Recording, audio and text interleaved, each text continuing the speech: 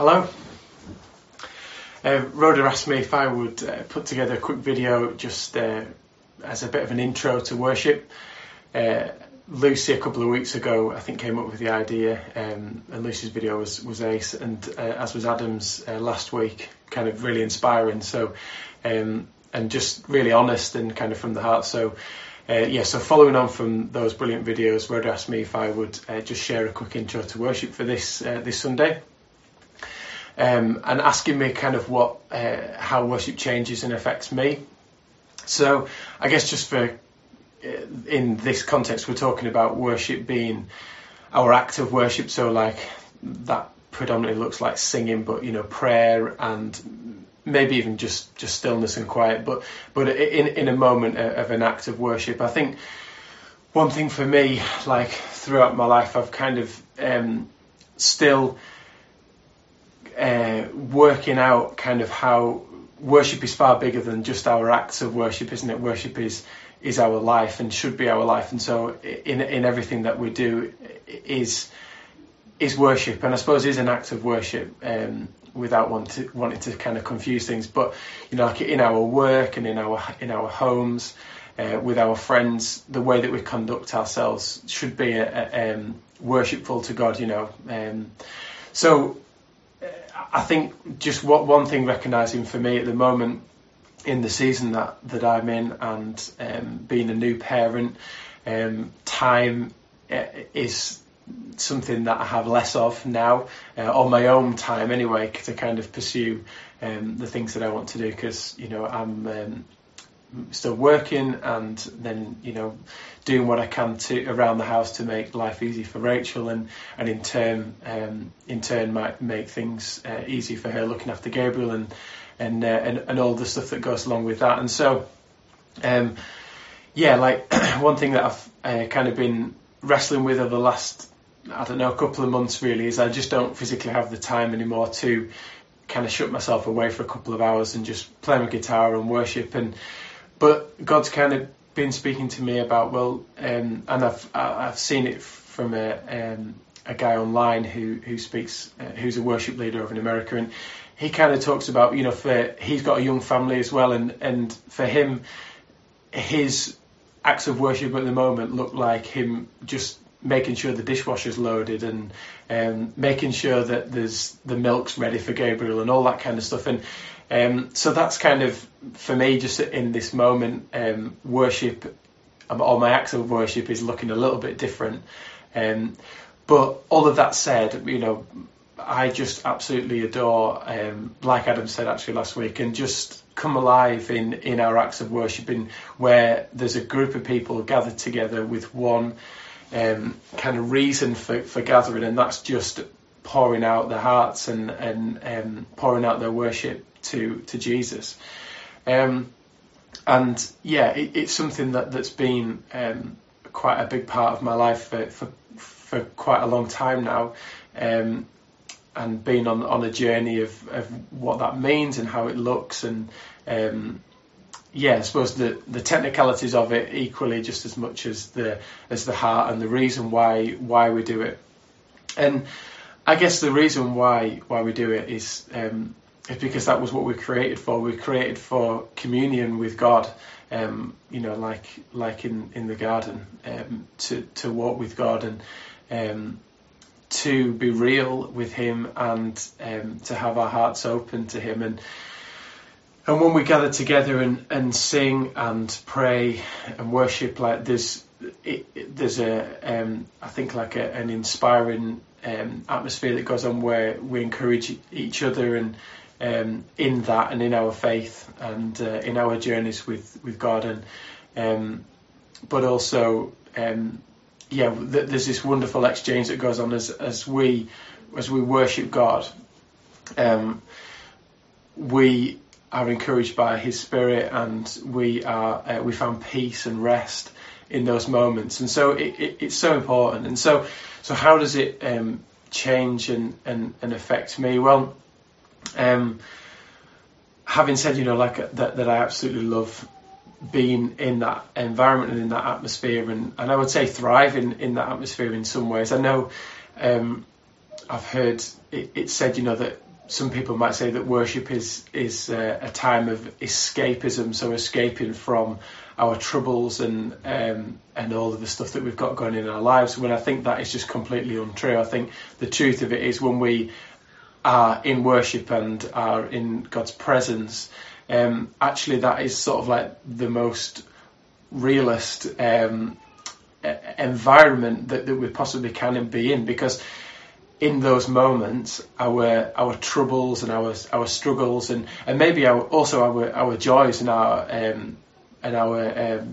achievements and all of those things, that's when we see them for what they actually are, because we get perspective in worship. We lift our eyes up from the things that lift our eyes up to Him rather than looking at the stuff that's going on around us. And wow, I mean, especially at the moment with sort of the state of the world with COVID and yeah, just the sadness that we see all around the world and that we experience in our own lives. When we connect with the Father, we actually bring perspective to the situation, so we recognise that He's greater, He is stronger than the things that we face, and ultimately that His love for us is completely unshakable, and there's nothing that can come against us that will ultimately bring us harm, because He's there working for our good, and that is just the kind of the crazy exchange that goes on in worship. When we worship Him, He, just out of the abundant kindness and goodness that He is, gives us stuff in return, like I say, peace and hope and joy, which is just crazy, and that is how it affects me. When I enter into a time of worship, I get perspective on life, which is just amazing, and I need it, because I don't know about you, but it's so easy to let our minds run away with us, and before we know it, we've kind of psyched ourselves out or talked ourselves out of situations where God's words actually are over that situation. No, I've given you the strength that you need to face that, and I've made a way. Even though it might look like a desert, I'll make a way. And so yeah, I get perspective in that wonderful exchange of me offering the little that I have to Him. He gives back far more than I could ever kind of hope or imagine. And I've had times in my life as well. I mean, not to want to paint a picture of kind of rosiness, which that just isn't life at all. We've had times where Rachel and I struggled, starting our family, and that was a big part of our lives for a long time, and to worship and enter into times of worship in that time was really, really tough, and sometimes it just looked like not saying anything, and yeah, just being open and being honest with the Father, and just recognizing that I don't really have any words to say in that moment, but He knows my heart, fortunately, and amazingly. The other thing that I often sense when I'm worshiping, I often sense the Father smiling. I don't know why that is, and that's something that has happened, I think, over the last few years. When I'm in a time of worship, I sense his smile over us, and I sense Jesus' kindness, which just fills me with delight and gladness that I know Him and that He knows me. So just to kind of like read a couple of scriptures that really speak into kind of my heart and my thoughts about worship, and inspire me, I suppose. So in Romans 8, I think possibly my favourite passages or few verses of scripture, but it says, So you have not received a spirit that makes you fearful slaves. Instead, you received God's Spirit when he adopted you as his own children. And now we call him Abba Father, for his Spirit joins with our spirit to affirm that we are God's children. And since we are his children, we are his heirs. In fact, together with Christ, we are heirs of God's glory. But if we are to share in this glory, we must also share in his suffering. And I suppose that's the ebb and flow of life, like I kind of just described. You know, in the joys we get to worship, and in the pain of life situations we have the opportunity to worship.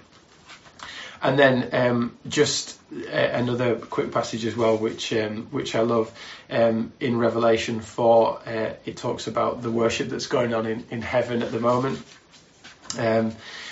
So it just says, so each of these, it just kind of describes this picture of what's going on around the throne as I speak even now.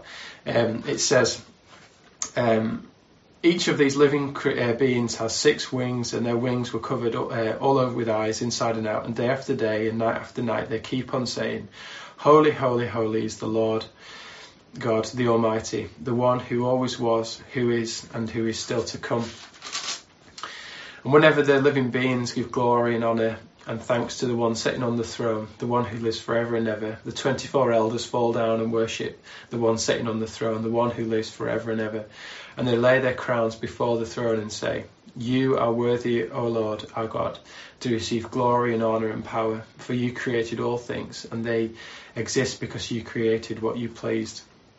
So yeah, just it always inspires me that in every single moment there is worship going on around the throne, and it's just brilliant to get a picture of it. It really inspires me, and just kind of just I don't know, it often brings a smile to my face when I read that, because it's going on as we speak, and when we worship together we get to join in with that. And so Rhoda just asked again if I would share a song, so I'm just going to play a quick song. It's a song called Awaken the Dawn. It's by Delirious, a band which many, I'm sure, of you will know, and it's so simple. There's a line in the chorus that says, "We sing the songs that awaken the dawn," and it just, the verses just kind of speak about how we should worship. We should sing to the Lord with all of our hearts and our mind and our strength. But in the chorus it says, well, we sing the songs that awaken the dawn. And like I kind of said before, in that wonderful exchange that goes on, in the words that we sing, and when we sing scripture, when we speak scripture, they're not just words that are being said. There's, like I said, there's an exchange that's going on in the unseen, in the spirit, and we can sing and say words that can actually awaken new dawns and bring new life by God's power. So it's a great song, which I love very much, and so I'm just going to play that now.